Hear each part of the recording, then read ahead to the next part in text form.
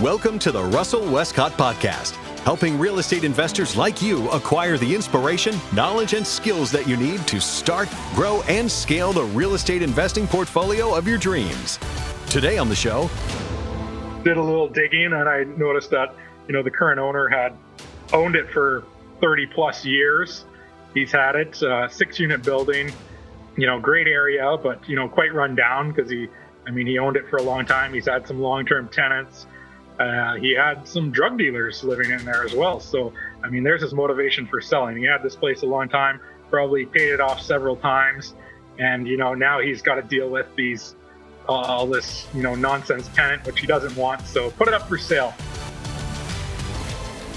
Hey guys, another brand new episode here for you on the Russell Westcott podcast and YouTube channel. So crazy fun story here for you. This one was a wonderful conversation I had with one of my clients, one of my coaching clients, Kevin Bunzeluk.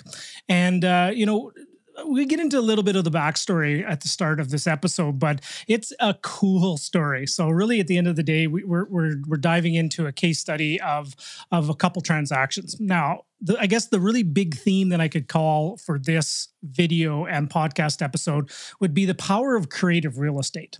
Like if you truly are creative on how you structure your deals, it's amazing what can happen with just putting one deal together on how just one transaction can be a launch pad and or a better word would be even a linchpin towards multiple different layers of transaction. Kevin talked about here in this episode, he talked about one property that was on the MLS that anybody had an access to see it. Most people even went and saw it. Kevin, even as a realtor, took a client to go see the property and was representing the client. Just not everybody could see the potential on this one property. I'm not going to give all the details of the story, but suffice it to say, this one property, one of many that Kevin has bought, turned into be a huge home run, which then parlayed into doing some renovation work, getting new tenants, getting some drug dealers out, refinance, pulling out some capital to then buy potentially 2 new places. So wrapped up in this episode, we have strategies of vendor takeback, we have strategies of negotiations, we have strategies of refinancing, we have strategies of renovations, we have strategies of rent to own, and it is all wrapped up in one pretty bow. So the other thing I'm going to have you pay attention to as well is stick around right to the end. Kevin gives a pretty powerful declaration of what he wants to accomplish and what his goals are for his real estate investing goals and his dreams and aspirations and a number. He actually gives a specific number towards the end of this episode of what he would like to have accomplished by what day. And you can just see the clarity. Now, if I were you guys, you might want to make sure you watch and listen right through to the very end and make note. I actually have that date marked in my calendar because I'm going to be checking in with Kevin to see how he's doing against that goal. But I'm not going to give it away. You guys have to listen and you have to watch for this entire episode to get that number. So sure, guys, hope you enjoyed this episode. And without any further delay, let's get right to it. Please help welcome Kevin Bunzeluk. Hey, Kevin Bunzeluk, how you doing? Welcome to the show here today. Fantastic. Thank you. Hey, Kevin, quick backstory. We were just having one of our coaching calls a couple weeks ago now it was, and you were just sharing this cool story of one of your latest transactions and a couple of your rent-own deals. And you know what? We said, Kevin, we just need to share that story. So that is the reason why we're having this recording here is we're gonna just do some storytelling. And, for guys, if you are watching this or listening to this, we're going to try our best to really break down some of the numbers and follow the bouncing ball. But there are a few moving pieces to this story. And we're going to get into the detail about some of these transactions you're doing. Because one of the things is it's just like, here's the bottom line. You actually got paid to buy a piece of real estate. In essence, you're actually going to get some money back after you qualify, after you purchase this property, and we're going to dive into that story. So if anybody is not familiar with who Kevin Bunzeluk is, Kevin, can you just give a little bit of a short Coles Notes version of your story here for everybody? Who you are? Sure. Born and raised in Thunder Bay. My dad was a contractor, so kind of grew up doing all kinds of construction stuff. Went to business school, graduated, and I needed something to do, and I needed a place to live. So real estate was a great fix. I bought a rundown sixplex, moved into it, started fixing it up, started renting it out. Was kind of doing construction in the summers and my real estate fixing and renting in the wintertime for a few years, and then quickly realized I was making more money on the real estate part-time. So quit the construction job, and that's when things really just started blowing up. And just I built my own construction team, working on my own properties, fixing them up, managing them up, renting them out, did some flips, and haven't looked back since. Right. You're also, you and I have shared a couple recordings over the last little while here. And as I've gotten to know you a lot more, I would consider you probably one of the best kept secrets in this country from a couple of reasons. Number one is that you're a phenomenal real estate investor, and underneath the surface, Kevin is just swimming underneath that surface, and he's just doing deals left, right, and center. And you actually don't broadcast a lot of the deals you're doing, and we're going to share a little bit about that now. But you're also one of the original podcasters out in the Canadian real estate space. And you maybe talk about the podcast that you created way back in the day and share a little bit of those resources that you've done. I suppose so. I was involved with my local campus radio station. So I was started that in 2004, back when I was at Lakehead University, and I had a show like DJing a music show. And when I started in real estate, I had this idea in the back of my head to do a real estate program, and it was just kind of sitting there, and I was like, oh, I probably don't know enough. But some years went by, and I was kind of revived the idea, hey, this would be a great idea, and just swung it by the station manager there, and he thought it was a fine idea too. So it started out that way, and started getting on the phone with all kinds of investors around Canada, around North America, and got to interview a whole bunch of amazing people. It kind of turned into my own weekly little coaching session where I get to ask them all the questions I had and everything I wanted to know. So it was a way for me to learn, as well as share my things I was learning and things I was doing as well. So yeah. When was your first episode that you launched? I think 2015. So in the summer of 2015, maybe. So you were, sorry for I'm using the term called the OG, the original gangster. You were one of the original hosts of the real estate podcast space, and within Canada, I think there was only maybe one or two other people playing that, and it's almost everybody's in the space now. So we all are standing on your shoulders, by the way, Kevin. Yeah. What was some of the key lessons you learned from doing that? That show? If you were, I know we'll get into the story of your deals, but what were some of the key things that you learned from two perspectives? Number one, of producing a podcast show, and the second is one of the biggest lessons you learned from your guests. Doing it, I think so because I was involved with the radio station, it wasn't just a podcast I was doing. It was a podcast I was doing. I probably would have, most people, they do 5 or 10 episodes and then it kind of fizzles away. And I could see that, I might have done that had it been just a podcast I was doing. Because I was involved with a radio station and committed to putting on a radio show for this, FM station, I had to produce a show every week. So, I had to do one every week. So this consistency is what allowed me to, do that. And I think, that's a lesson for the podcast to, if you're going to do something like that, you need to do it consistently. And then, same with, I guess that's same with any business or anything. It's the same thing, right? You don't need massive results. As long as you're consistently doing, what you need to do, you're eventually going to get the results. Yeah. And I know one of the best feedback I had when I was considering doing my podcast, is probably one of the reasons why it was, delayed. Not that I make an excuse, but the person said, if you're not willing to commit for at least 3 years, don't do it. Because it does take time. And when you sit there and you look at some of your download numbers and it's 7 people, and usually what do they say? Your first 30 episodes are not very good. Yeah. So Kevin, you're going to be falling within one of my first 30 episodes. So we're going to make this an amazing episode, aren't we? Yeah. And then you asked me what I learned from the people.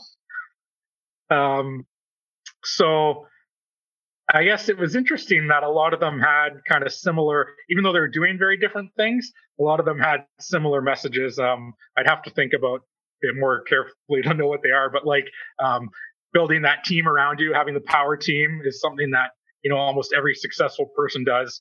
And that was a lesson I took a long time to learn, because I was one of those entrepreneurs that wanted to do it all myself. And, I was doing all the construction and I was doing everything myself. And then, slowly finding the right realtor and the other people to help me with construction and kind of bringing that team together is what actually allowed me to expand and do more deals ultimately. Nice. So just for perspective for everybody here, and it's funny, on one of our webinars we were doing, we just kind of floated out this, oh, by the way, here's what Kevin has done. And everybody just said, oh, wait a minute. What did you just say? So how many properties have you transacted would be the first question. Like, well, it has to be whether you do it dollars or door number, whatever you feel comfortable sharing. How many transactions have you done? Dollars or door number? I don't know the dollars. How many titles? I currently manage like 40 rental units, I guess. Yeah. So, and you own those yourself? 40. Yeah. Okay. And I've done, 5 flips or so. I don't really prefer to do my own properties, flip them to myself essentially. But when I first quit my job, I sold them to kind of keep the money flowing. Yeah. Okay. So first of all, 40 places is a phenomenal accomplishment. Like, most people will never, ever get there. But then you said something very shortly after that got everybody's attention. So you have transacted 40 properties or purchased 40 properties. And then you said 40 units. And then you said something without. And then what did you say after that?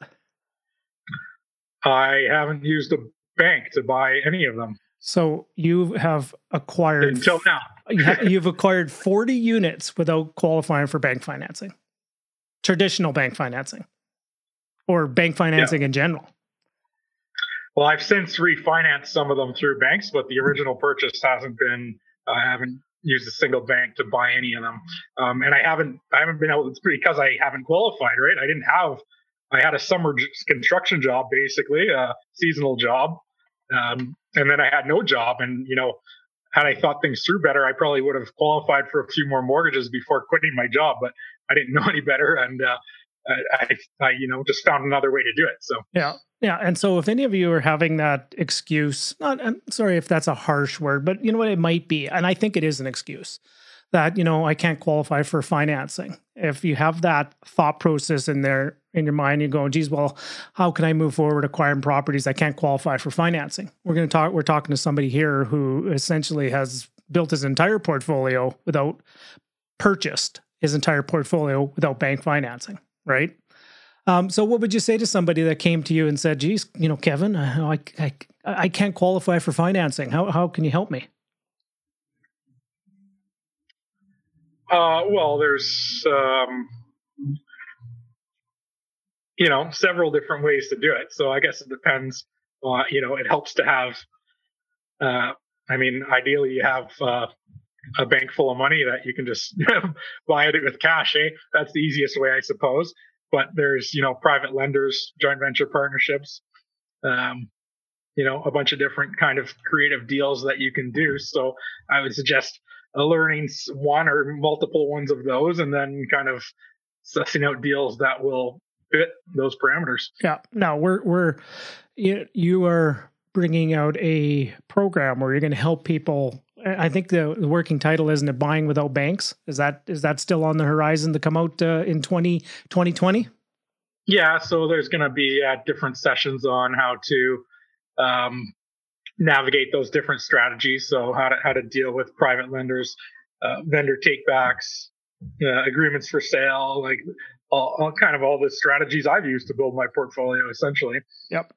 And I know we'll share some contact information at the end, but so I would highly recommend, guys, just stay tuned, more details. But before we get to that, could you share your contact information if anybody is interested, maybe signing up or getting advance notice of that information? What's the best place to reach out to you?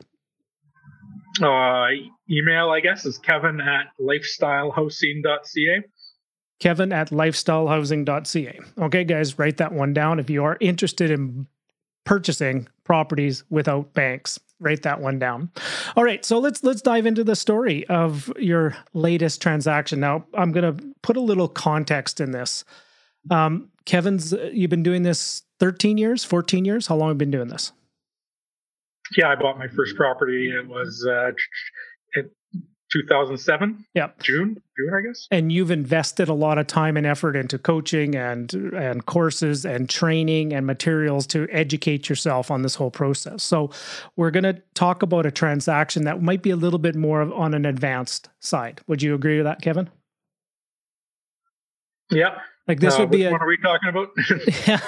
the story that we're going to share about your latest transaction. This is going to be a little bit more of an advanced transaction. Okay. Yeah, there's lots of things going on there. But. Yeah, and it might be a difficult one if this is going to be your first transaction. But however, there's a lot to learn from this, what we're about to share. Okay, so why don't I just step back for a second? Tell us the story about one of your latest transactions. Give us some of the strategy, and I'll just jump in from time to time for some clarification. Well, the one I'm refinanced for this, I purchased a year and a half ago. So, but I don't know if you wanted to talk about that one, but I'm more excited about that because that's more what I like to do, and it turned out very well for me. Okay.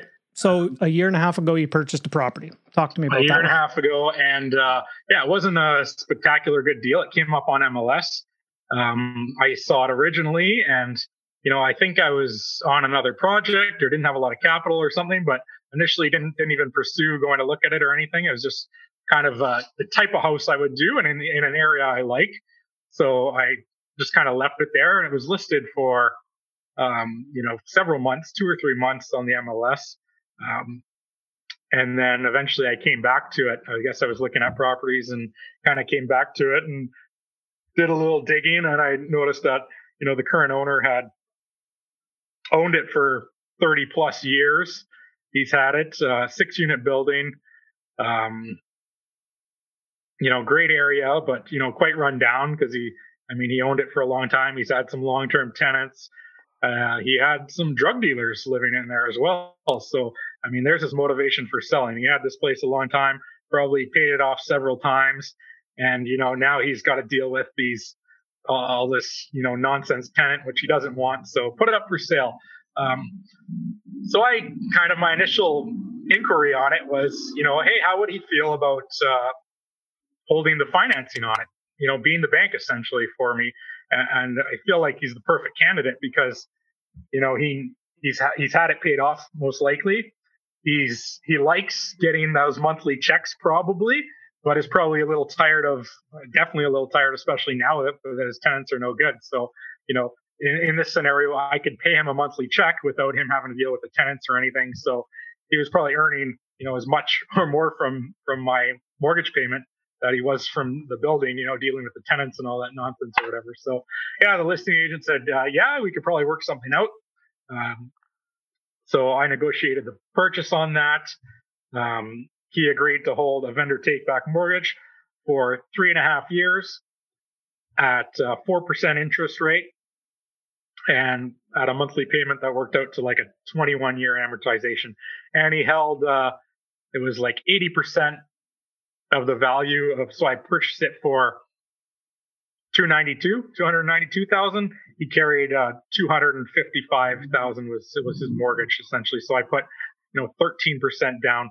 Had I been able to qualify for the bank at that time, I probably would have gotten the same rate. I would have had to put 20% down. I would have been paying for the appraisal. I would have been paying my lender fees, etc. So, that turned out to be quite a good deal, getting it from him. And, he agreed to hold it for 3.5 years.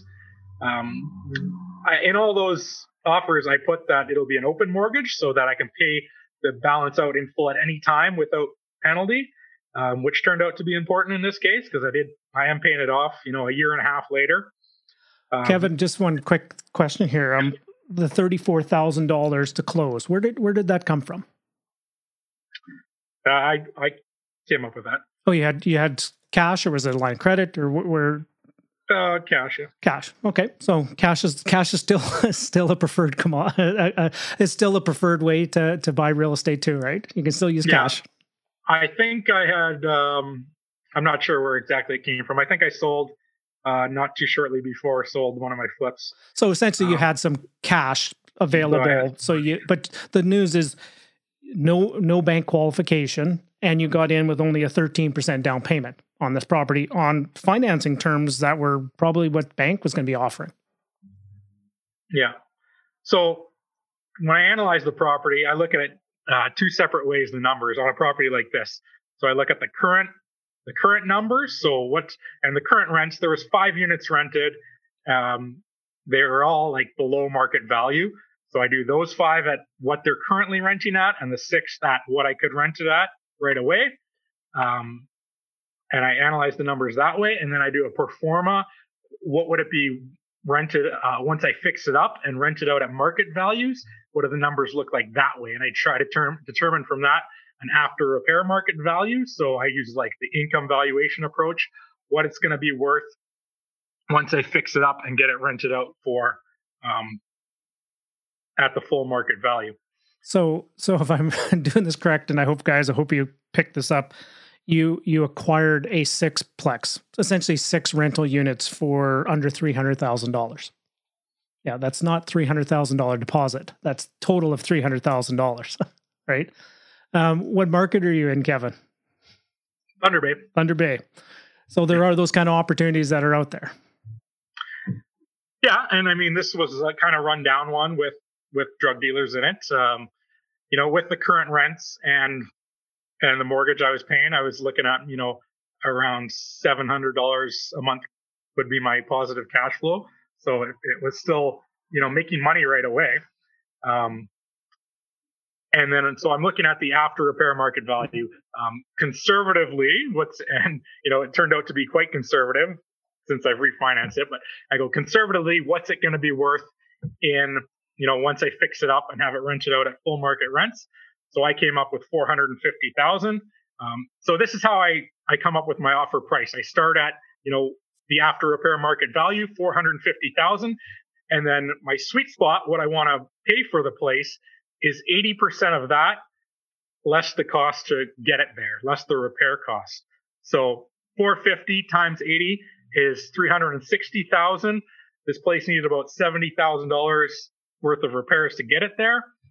That puts me at $290. And that's my sweet spot because I'm refinancing it at an 80% loan to value. So if I can pay $290, put $70,000 into it, and then get an appraisal at $450, get a loan for $360, I'm essentially able to pay off my mortgage, get the capital I put down, and get all my renovation costs. I'm getting all my money I put back into it back to me so that I can go do it again. Yeah. Now, but here's the thing, guys, and I hope you guys picked this up. This was a property that was sitting on the MLS, correct? You had even seen it once before, did you not? Did I hear that correctly? That you even seen it once and then you weren't sure about it? Well, I actually originally took a client through there because I had someone else interested in buying it, and I wasn't really too eager to buy something at the time, but I took him through there, and he actually got an offer accepted on it. But after I walked through, I was like, hey, this is really something I can do, and I let him pursue it. He got his offer accepted. It turned out to be, he didn't want to go through all the work and the time involved, so he ended up backing away, and I was like, well, I'll definitely make that offer. Yeah. So suffice to say, anybody who was interested in buying a piece of real estate in Thunder Bay at that time, a year and a half ago, could have bought this place, potentially.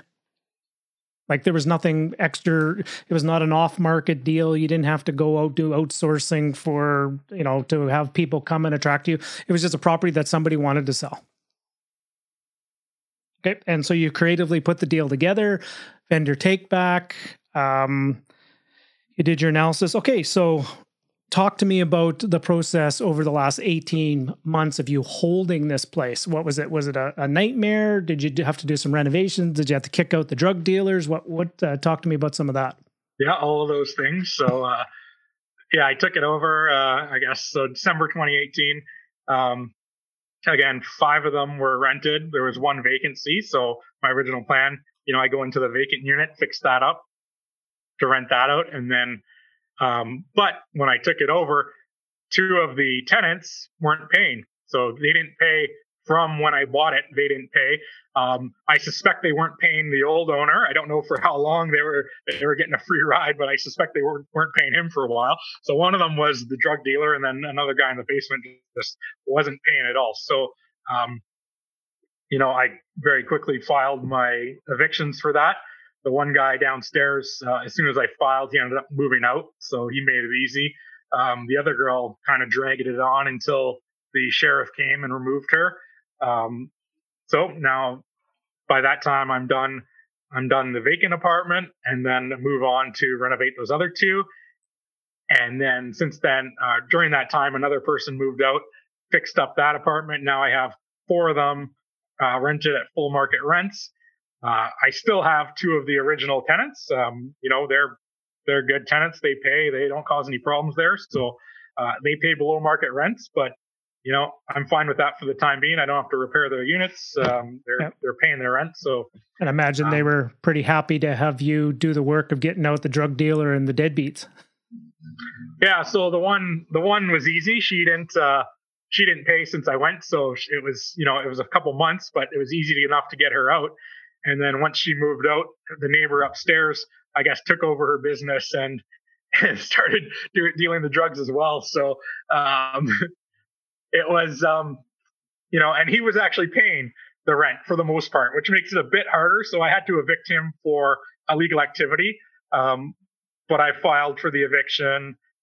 He didn't show up to the hearing. It was pretty easy to prove that he was, not behaving himself. And, that dragged on until the sheriff came again anyway. So, it took 6 to 8 months to kind of get over that.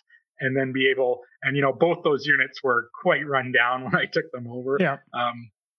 So some people, you would probably tell people is number one is sometimes real estate investing and being a rental housing provider is not for the faint of heart. You have to have a pretty thick skin, eh, Kevin? Yeah, and fortunately, I have a good team now of people that help me out with that. So, I had a guy who was dealing with a lot of the complaints and stuff around that and that. So yeah. So when you correct me if I'm wrong with my number, because I wrote this down and it sounded like it was about $700 cash flow when you first took it over. Is that correct?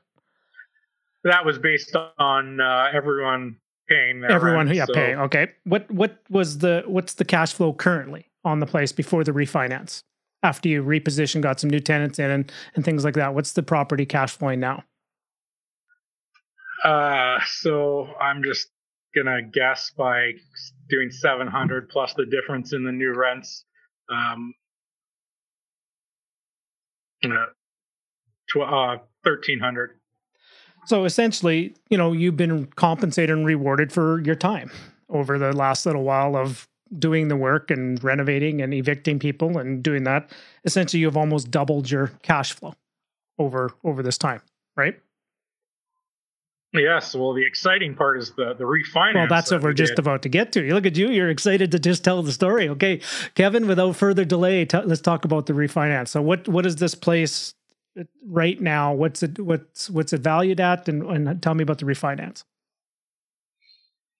So yes, currently I've been, dealing with a credit union that's happy to, despite my lack of employment income, happy to lend on my rental properties. So I've been, getting a few mortgages with them, and I asked them about renting this, and I was like, kind of kept my old market value. I was like, yeah, it's probably worth about, $450. I have this mortgage worth $250 that I need to pay out. And they said, okay, we'll pay out that mortgage if it appraises for, $380. And I was like, well, that should be no problem. I went back, crunched the numbers again. Like I said, I'm very conservative with my numbers. I want to know that if I say a value, it's, definitely going to be worth that. So I do it quite conservatively.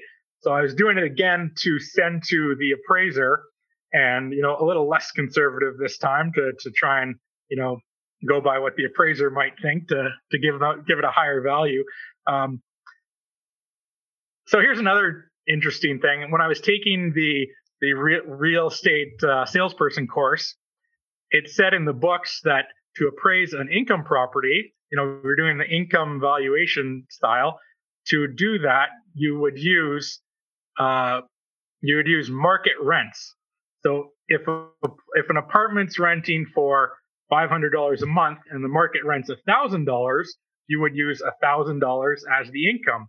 And as an investor, I'm like, no, that's wrong. And I mean, as an investor in Ontario, because in Ontario you can't increase the rent to $1,000. If my rent's $500, unless that tenant moves out, I can only increase it by 1 or 2% this year. So until that tenant moves out, I can't rent it at the market value. And if they're only paying $500 a rent month, which is a real example for me, those tenants don't move out, right? So that's something I was like, I don't think I really agree with that. And I did get an appraisal shortly after that. And I asked the appraiser that. I was like, do you use market rents or do you use the actual rents? And he was like, oh, I use the actual rents. And then the appraiser after, I used someone else and they said, oh, we use market rents. So I'm like, well, that's the appraiser that I'm going to refinance my properties with, because they're appraising at, an income that's much higher than I'm actually getting. So right now I have two of the existing tenants. One is paying $450, one's paying $550 for apartments that are worth more like $800-900 a month, right? So the appraiser that I'm using now is using the market rent, so she's happy to use $900 because, well, that's what they teach in the course apparently. But as an investor, I'm buying the income. So unless I have a plan to get rid of those tenants, the $500 is what you're going to be collecting for potentially a lot of years. So I want to buy at the market rents.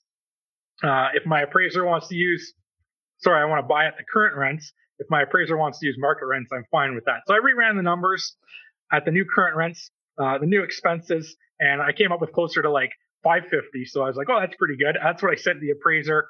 She did her thing and came up with a value of $575 for that building. Okay. You said an awful. No, that's awesome.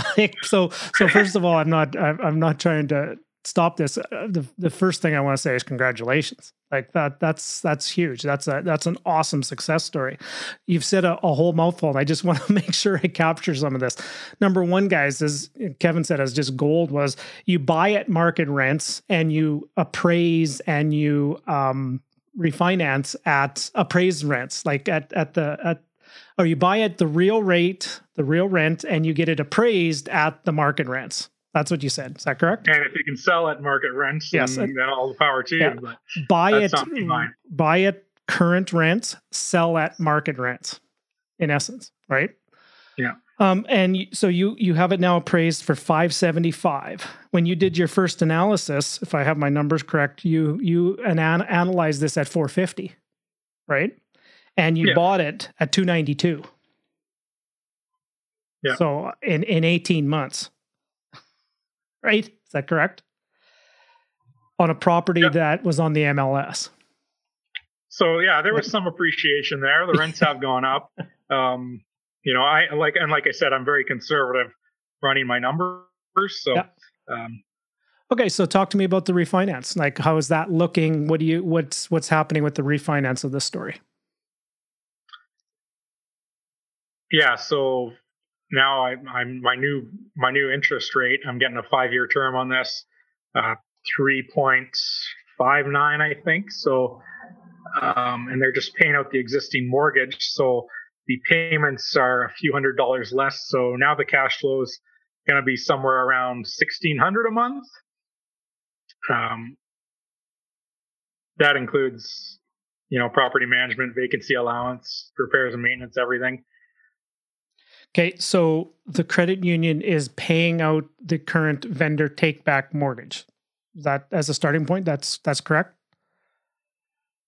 Yes. So they won't give me cash to go on vacation. They won't give me 80% of that and let me put a bunch of money in my bank.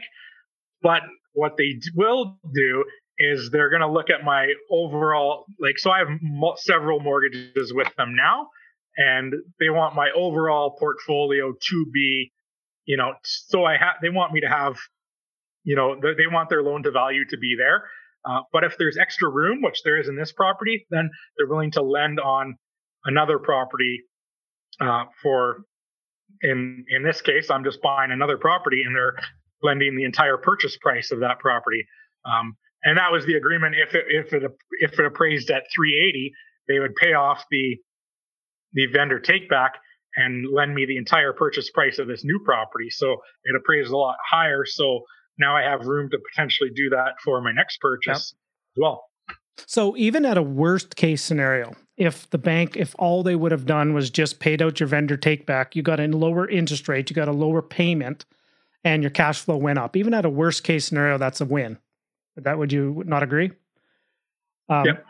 But at the same time, the bank was saying there is now, because you have all this built-in equity. So in essence, what would be the mortgage balance on that place now? Because the bank originally you said was $255. What's the balance today? Because there was an amortization schedule to that, was there not? Yeah, so it's like 248-ish or so.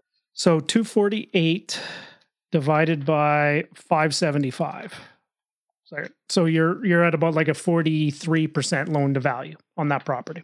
Okay, so you have lots of equity on that property built in. Then you said something in passing there pretty quick that people might have just glossed over, but essentially you're buying another property right now, correct? That's why you're doing this whole refinance, is you're buying another property. So talk to me about this new property you're buying.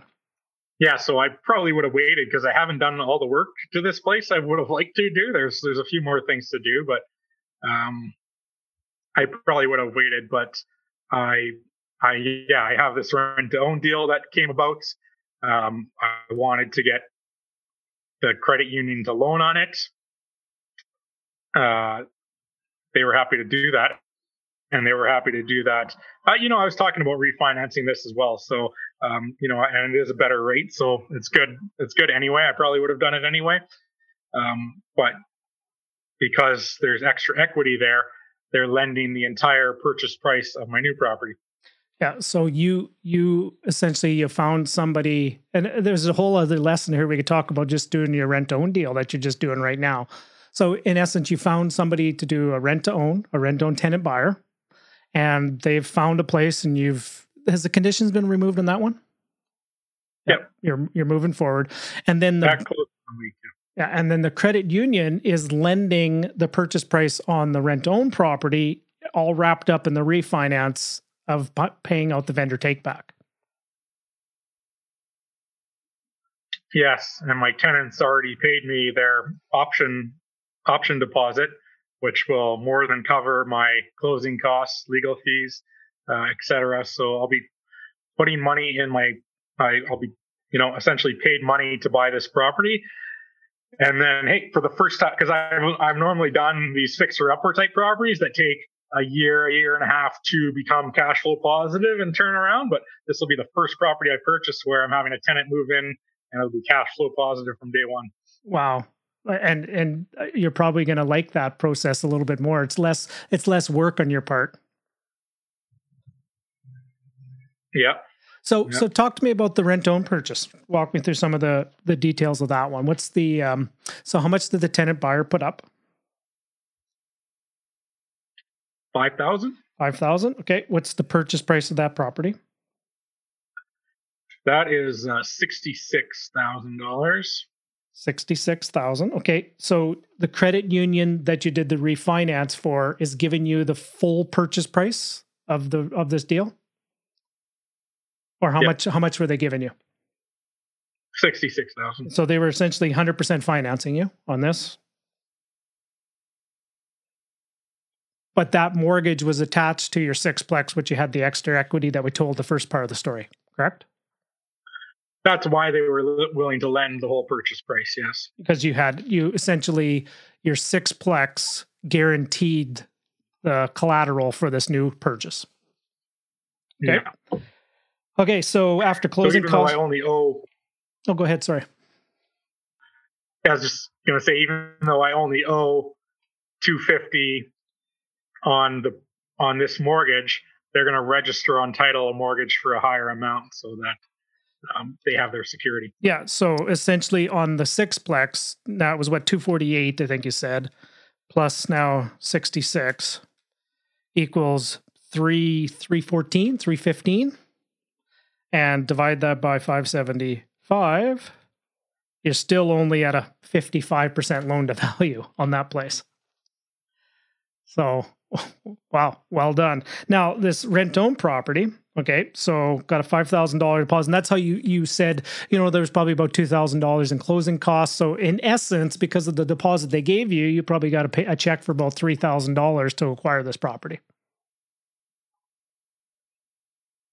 Yeah, and they're going to pay me their first month's rent, probably as or before it closes as well. So, so that's how you get paid to buy a piece of real estate. Now, okay, so the rent-own deal, $66,000. What is the contract price you have with the tenant buyer to sell it to them at? So that'll be in 3 years for, I believe, $79,000. Okay, 79. And what is your estimation money that you're going to make from this rent-own transaction, assuming this one tenant goes through with it? Sorry? What's your estimated return on this property on your rent-own transaction, assuming that this tenant does go through with the purchase of it? Yeah, well, if you don't invest any money into the deal, then it's an infinite return. Right. This is true. But let's talk about this. Instead of a return number, let's talk about a profit number. Or not profit, a total payout at the end to you. So you're selling it for sorry, go ahead. Yeah, looking to make about close to 20,000, 18,000 or so. So 18 to 20. That's cash flow and profit on the sale. So essentially, you're potentially going to make 18 to 20K on this property, on a property that you got paid $3,000 to buy, in essence. Yeah, and the tenants are going to do all the snow, all the grass. They're going to even renovate. They have plans to renovate the bathroom already. So guys, I know we talked a lot of numbers and we went through this fairly quickly. Sometimes people are just sitting there going, okay, I need the spreadsheet. I need to see this and stuff like that. And I get it. I totally understand that. But here's the key message that I want to share with you guys is when you do deals and when you have transactions, just the creativity of it is where the deal can happen. Would you not agree to that, Kevin? Yeah. Oftentimes you can just kind of make a deal by structuring it the right way, right? Yeah, and just dealing with private financing and vendor takebacks. Now, here's the next question I have for you, Kevin, is Mr. Vendor Takeback. What's his plans with his money that he's going to be getting? So, yeah, I'm not sure. I kind of asked him about that. He was fine to keep it, but actually what's funny is that I was like, I didn't tell him how my appraisal turned out, but I was like, I kicked out the trash there and it's been going really well. And he was like, oh yeah, that's why we sold it. And then I said, yeah, I'm looking for more of these types of properties if you know of any for sale. And he actually said, well, I have another house that I'm been kind of thinking about selling, and my sister has a 3-plex that she wants to sell. So now I'm kind of pursuing some of those opportunities. Wow. And so potentially this person that you're going to cash out could be an investor, potentially, might be a private lender. They might just really like you paying them interest on their money, right? So that's definitely an avenue. But then also it could turn into another couple more properties that could come from somebody who already knows and trusts you, that you've proven that you execute against deals. Yeah, they certainly might be willing to lend on their other properties they're selling. So. Well, and I imagine you probably used language something as, would you like to still get those monthly checks that I've been given? Were they monthly or were they quarterly? How were you paying them? Monthly, yeah. Would you still like to, because sometimes people would sit there and go, geez, that monthly check is going to start going away. Yeah. And he might not be able to get that kind of return. Who knows, right? But you did say something very early on that he was getting more of a check from you being a lender than he was probably dealing with all the stuff with the tenants. Yeah, he had tenants that weren't paying, vacancies, and he didn't have a mortgage, but so it was probably okay. But, now he doesn't have to do any work and still get paid. But yeah, I think the best part about the private lenders and that is that flexibility, right? I can ask for an open mortgage and they're fine with it. I can, a lot of my flips, what I've done is I've paid no monthly payments and just do a lump sum payment at the end. So all the interest is kind of deferred till the end, because on a flip or when you're renovating, you don't have that income coming in, right? So, just different things like that the banks, aren't really keen to do. Yeah. Oh, so really, it's kind of a tale that you're telling here is, sometimes maybe you just need to get your feet in. You need to get in the game. And the only reason why you're able to do this next rent-own deal today is because of actions you took a year and a half ago. And the action you took a year and a half ago is now paying off to you today, that you can actually acquire properties with absolutely none of your own capital in. And you also have another rent-own that on our conversation just recently, you just shared that potentially you have another rent-own that's you're negotiating on right now. Is that closing? Have you seen the place? What's going on there? I have an accepted offer on it, so it's conditional right now. I haven't even seen the house, but my tenant buyers have. They like it. They want to buy it, so now I want to buy it. Is the credit union going to lend on that one as well, potentially? So that's my plan number one. So I'm looking to get hopefully 100% financing on that one too. Wow. So potentially from one deal 18 months ago, you potentially could get another 2 free properties in essence, right? Free from a standpoint of, when I say free, not that there's $0, free from a standpoint that none of the money comes out of your pocket to buy the place. Yeah. All for a property that was on the MLS that any other person could have probably purchased. Do you still have conversations with the guy that didn't go through with the deal? Do you know them? Yeah. Do they know the story of this now, the full story? No, I haven't chatted with him about it since the appraiser all in that. But I mentioned that I got rid of the drug dealers and it was going well, and he was like, well, I wasn't really in a place at the time where I could have done that, but good for you. Yeah, kind of thing. Now, I know you're also a licensed realtor in Thunder Bay as well. And this is a comment a good friend of mine had said, but he's a licensed realtor too, but he's also a real estate investor. And he said that he goes, guys, you make, you can sell places. That's great. But you actually make your money if you're buying the places, right? So make sure that you're always investing and you're always the buying on side of things, but you're happy to help represent people to sell their properties if they need to sell at the same time.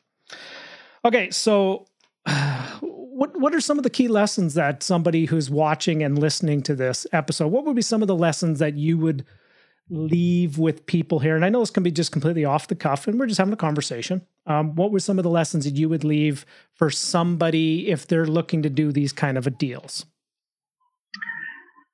Yeah, I just thought of one there. That's maybe a new one that we haven't touched on. But, since I became a realtor, it's only been the last 2 years. But since then, I have purchased quite a few more properties than I have before. And the reason for that, the only reason for that is because I've been making more offers on properties. I've been seeing more properties and I've been writing the offers. So the key lesson is to just, write an offer. You can't buy a property without writing an offer on it. And, go visit the property, figure out how you can make it work for you and try that offer out, and you got to figure out how you can make like a win-win situation where, that seller is going to benefit and you can still get the deal done. So it's going to work for you, and write that offer. And the more offers you write, I get a lot of offers rejected, a lot of them. But, when I see a property I like, I write an offer on it. And eventually they stick or we can work something out, right? So that's my main lesson, is to just, make an offer. No, yeah, it's where the rubber hits the road. Is you will never acquire a property without writing an offer, right? So what would be some other one you want to maybe share another? So really, and I'll give you a moment to think about this. So I'm just going to I'm going to recap for you guys just some of the strategies that was used in these transactions here. So you did a vendor take back. You took a problem property. You transitioned the problem property. You renovated it. You got it reassessed at a new valuation down the road. And with the reassessment of that reevaluation, you're using that available equity to buy some rent-to-own deals that you're negotiating on right now. Had you ever done a rent-to-own deal before these two, Kevin? Nope. It was just something you just decided in January this year when we were setting some goals, didn't you? You just say, you know what, I think I'm going to do a rent-to-own deal or two. Yeah, try something new. You're just one of those guys that just, when you put your mind to it, it's just like you just instantly implement. It's like you're one of the best implementers I know of things that we talk about. And when we have some conversations, you just instantly go out and you just do it. So walk me through how you learned how to do rent to own. And what steps have you taken on your rent to own process? What have you done? What's step number one? How I learned. I learned about it quite a while ago. I originally from a book. Mark Loeffler's book, maybe? Yes, that sounds right. It's quite thorough and explains the process very well, and was available at my public library, I believe. So, and it gives all the numbers and basically A to Z on how he does it. And then, since then I've interviewed multiple people on my radio show on their rent to own process, how they do it. So when I originally decided to do it myself, I was the first thing I did was I kind of had an idea of how it went, but the first thing I did was kind of dig into the spreadsheets on, how I can analyze my returns, how much, of a deposit I should take, how much the rent's going to be, how to get, because very important is that the tenant buyers are going to qualify for the mortgage at the end of the term. So how to analyze applicants from a qualification perspective. So before I'm looking at, will they make a good tenant? Now I'm looking at, will they make a good tenant, and can they buy this property from me at the end of the rental term? So There's those two considerations. So that was the new one I had to add to it. So really step one is to know your numbers and to do the analysis on what does a deal look like, would be really the foundation to start with. Yeah. And then after that, how to attract tenant buyers, how to advertise for, and how to communicate with them and running them through the funnel. I mean, there's a lot more education involved. Like, people are interested, but not really sure how it works. So you kind of need some systems in place to teach people about the process and shift through a lot of the tire kickers in order to get to, those one or two good applicants. And then, they're buying homes that I'm okay to own anyway. So, what did you do? What did you do to attract the potential tenant buyers?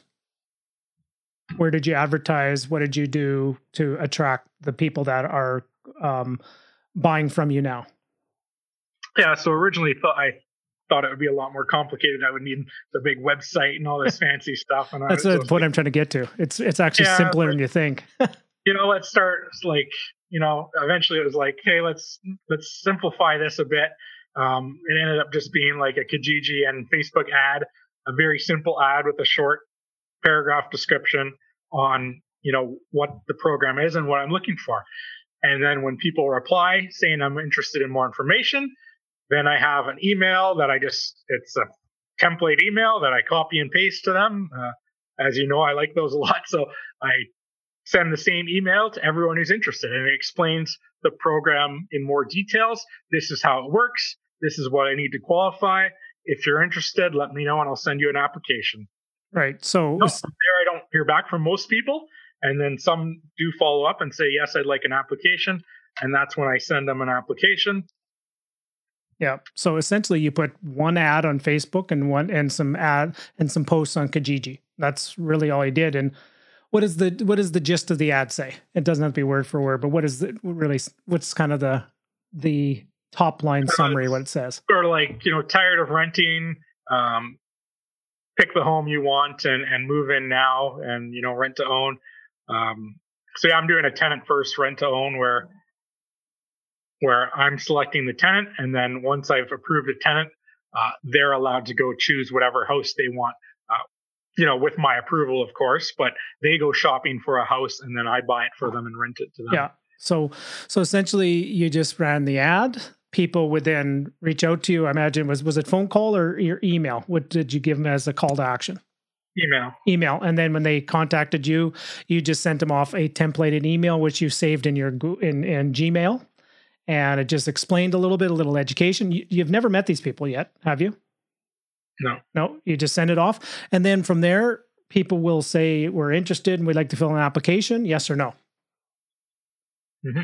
Out of every 10 people that contact you, how many applications do you think you send out, give or take?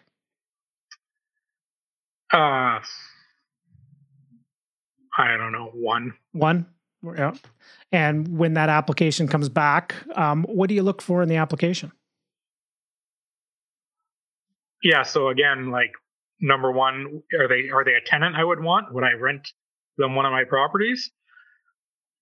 And then number two, I'm looking at so I created a new application for my rent to own. So I have my rental application and I created a rent to own application, which is pretty much the same, except for now I look at their total assets and their total liabilities. So I want to know how much they owe on their credit cards and what the monthly payment is, how much they owe on their car payment, what the monthly payment is.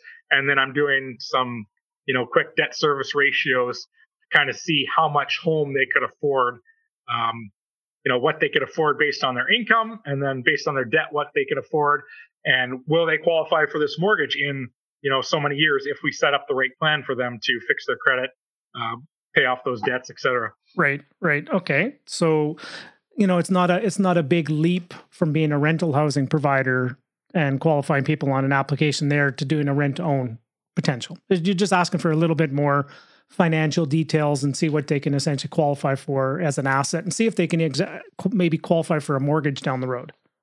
Yeah, that's the big thing is you have to learn what essentially, and you could probably partner with a mortgage broker and have them go talk to a mortgage broker or a credit coach and kind of see what they need.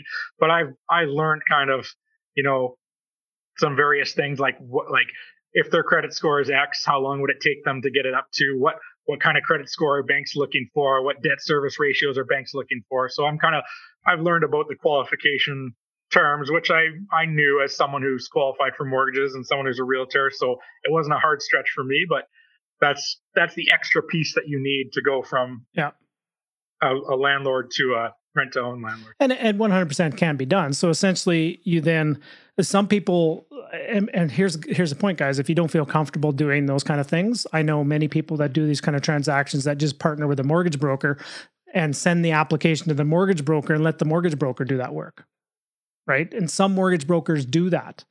They might charge a fee. They might have it as a service. One of the things they might want to do is the mortgage broker might want to get the lending business when you buy it. They also might want to lend to the rent-owned tenant buyer.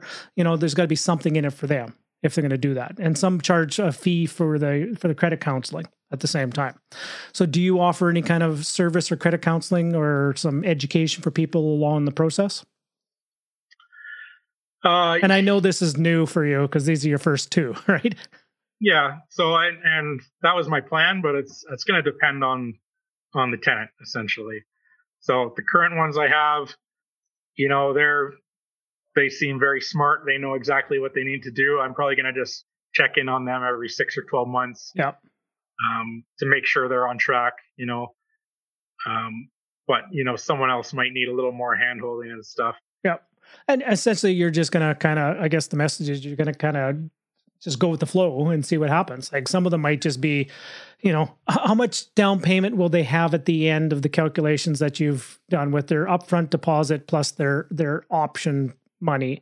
How much of a down payment will they potentially have at the end when it comes time to purchase? Depend on the term, but around 8%. Right.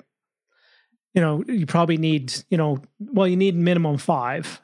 10's better, but 8 potentially can work too. Right. Or maybe they just have to come up with a little extra at the end. How do you structure the payment on a monthly basis? Do you have a rent amount and then a option to purchase amount, or do you blend them together and give a credit? Like, how do you structure those? Yeah, so they pay an initial upfront option deposit. It's essentially a fee for their option. It gets credited back to them when they purchase. Yep. And then they pay a monthly rent amount, and then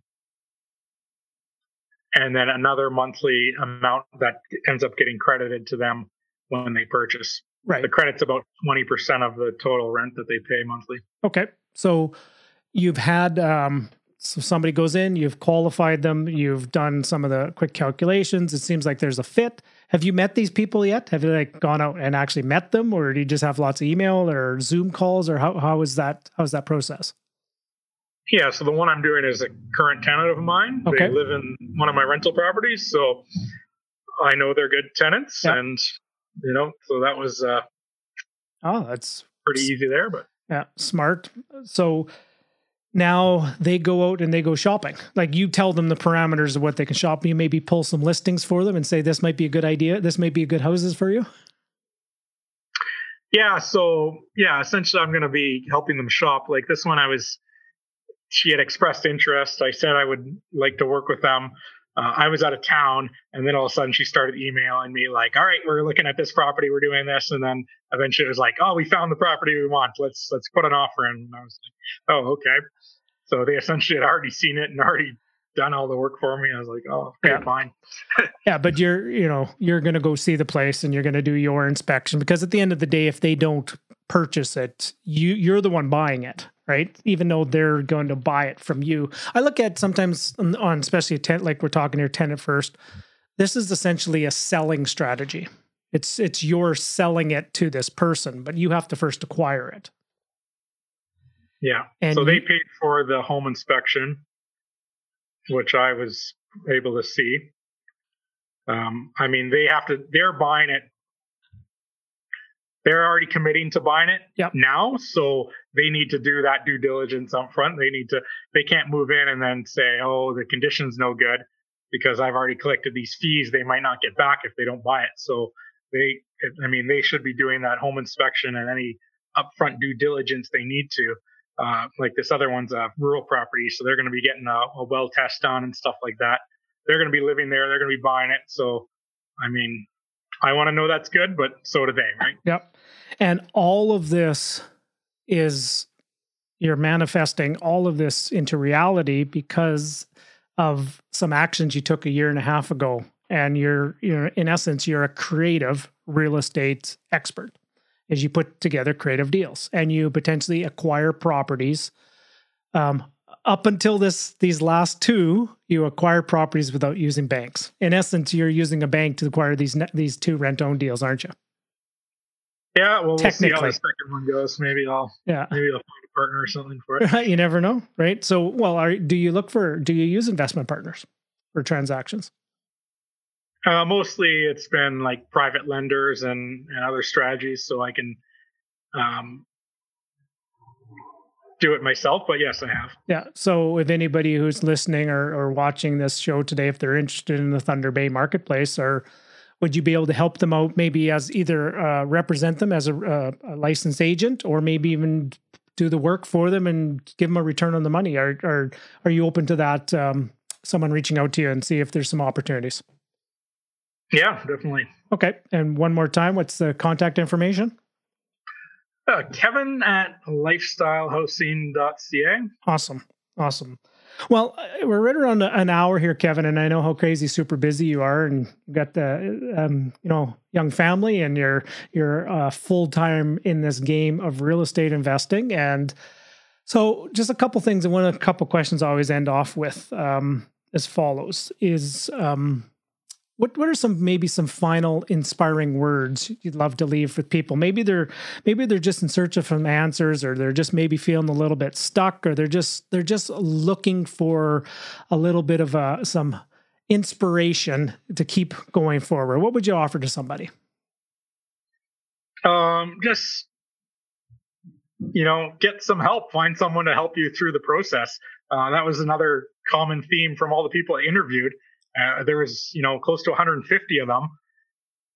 They all use coaches and mastermind groups, and no one did it on their own. Like I said earlier, they all built a team around them. So, you don't have to do it on your own. You can get that help, get the team. If it means joining the course or paying a coach, it's, usually more than worth it.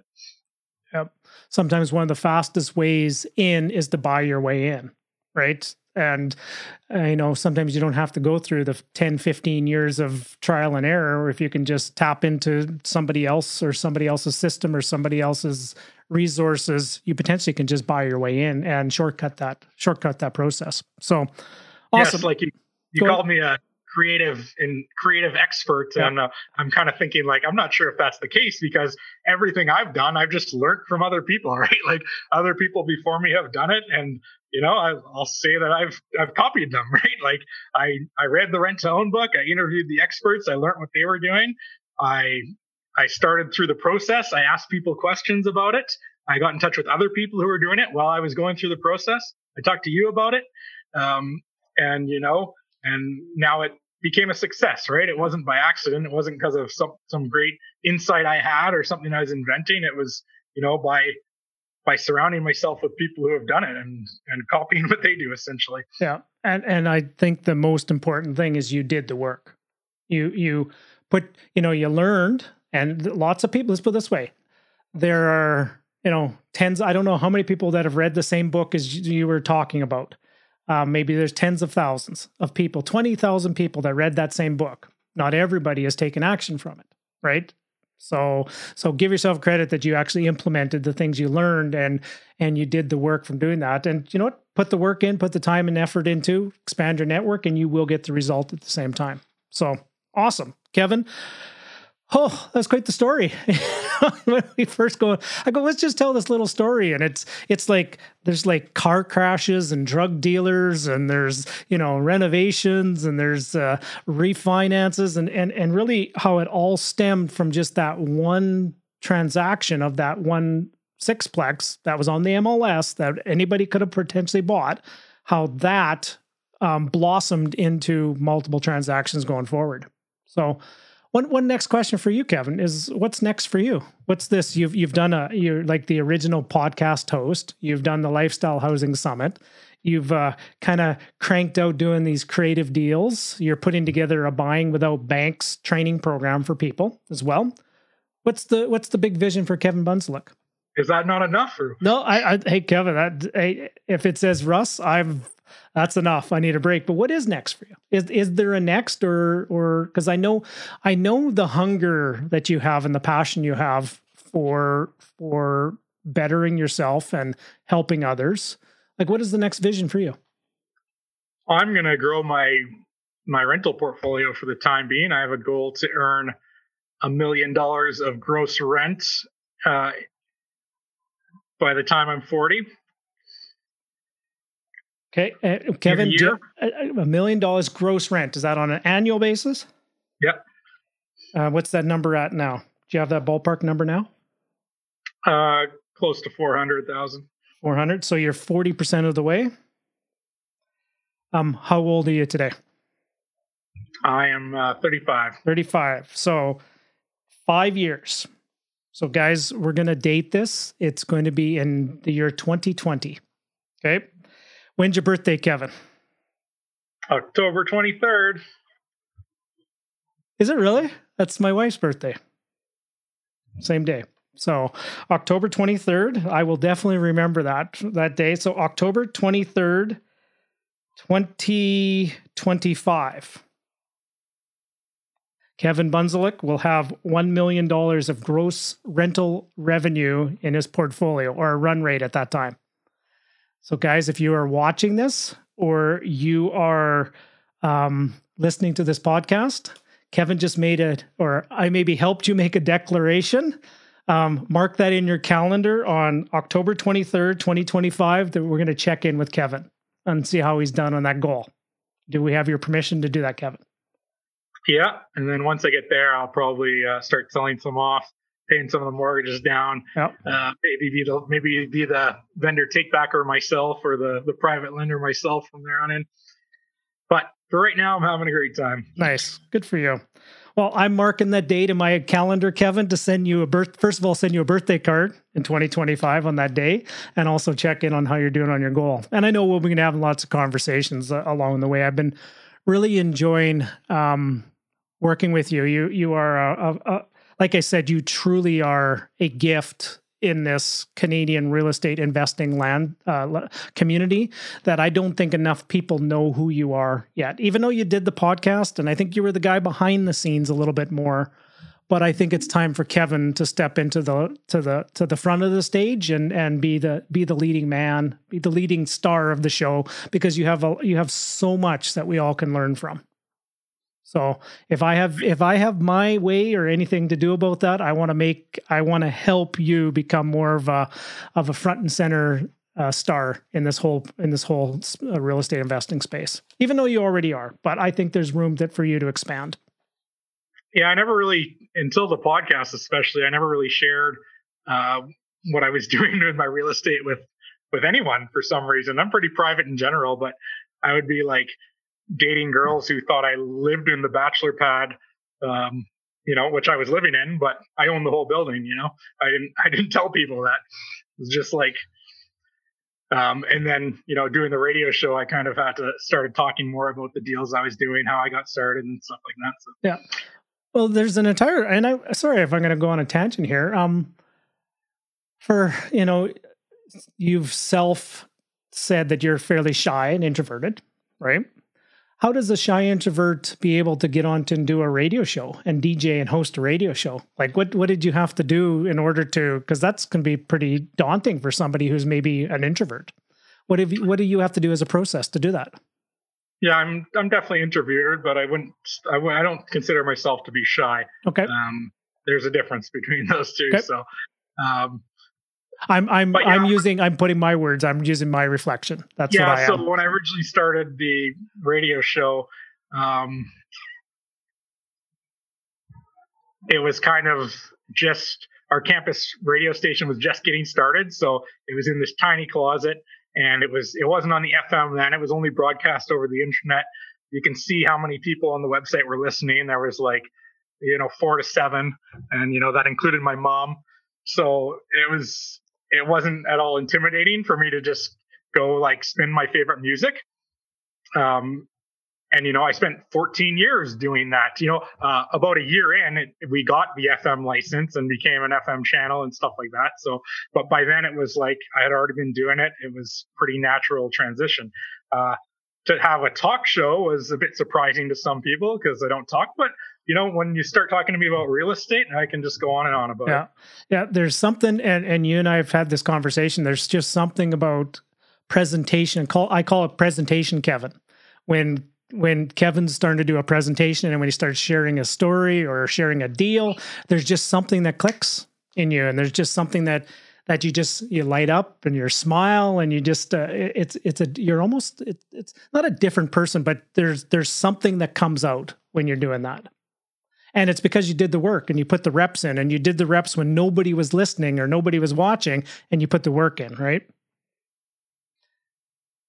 Wow. I sense another episode that we maybe can have a conversation about how to maybe bust out of your shell for people. Because there's an awful lot of people in the same position that might be just a feeling in a little bit of a shell that just maybe need to have some strategies on how to bust out of that. So are you open for another conversation down the road, Kevin? Anytime. How do you feel about being on the other side of one of these podcasts or interviews, being interviewed as opposed to the person interviewing? It's okay. Yeah. So from somebody who's done 150 of these things, how did I do today? So because this is all about me, by the way, it's not about you, right? Yeah. Well, you're still under 30, so pretty crappy probably, but you'll get there. Oh, thanks, Kevin. Thanks for the encouragement, brother.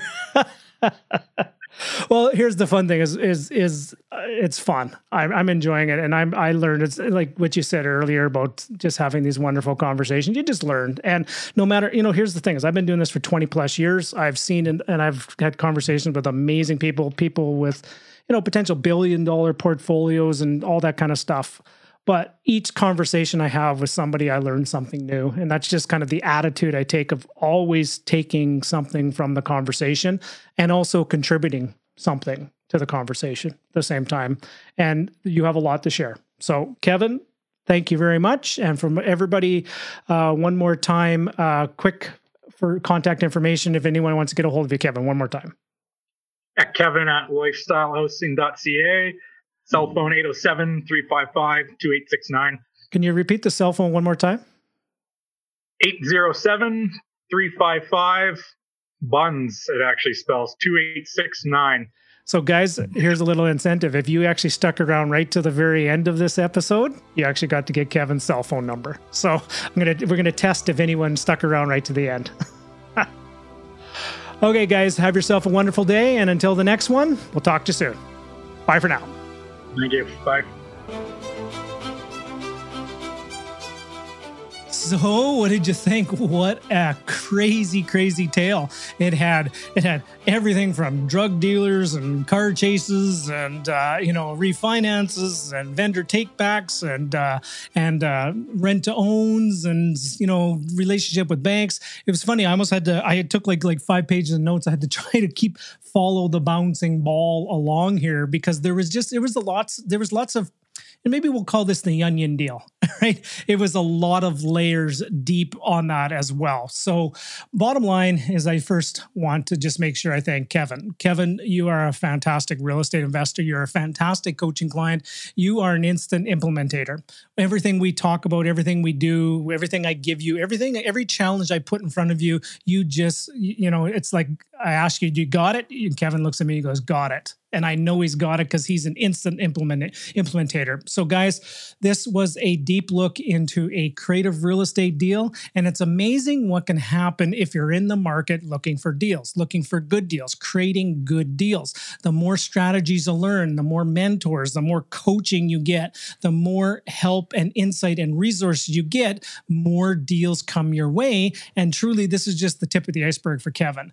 I see some great things in the future for him. He's going to be starting to build out his entire investor pipeline. And there's going to be lots of people that are going to be wanting to invest with Kevin along the way. And the final thing I'm going to share with you guys is I hope you got a chance to make sure you heard Kevin's declaration about on his birthday. I believe it was his 40th birthday. And I wrote it down on my calendar. It's actually an appointment in my Outlook, as I'm going to be checking in with Kevin on that day just to make sure he hit that lofty target of $1 million in gross rental income by his 40th birthday. So anyways, guys, another wonderful episode. I just love bringing these things out. You guys get the sense that I really love sharing and I really love inspiring people to greatness. And I really love helping others on their journeys. And if you're interested in wanting some inspiration and help in your journey, I can help you.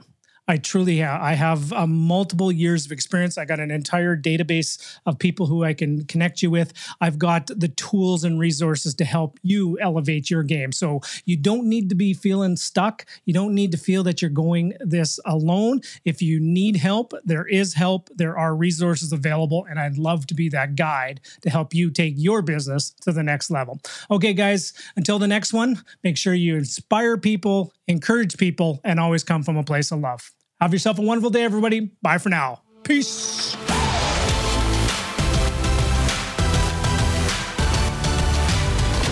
Thank you for listening to the Russell Westcott Podcast. Before you run off, could you do us one final favor? Wherever you're listening to this episode, we encourage you to leave a review, share with your friends, and subscribe so you can receive the latest episode to keep you feeling inspired and encouraged for the entire week.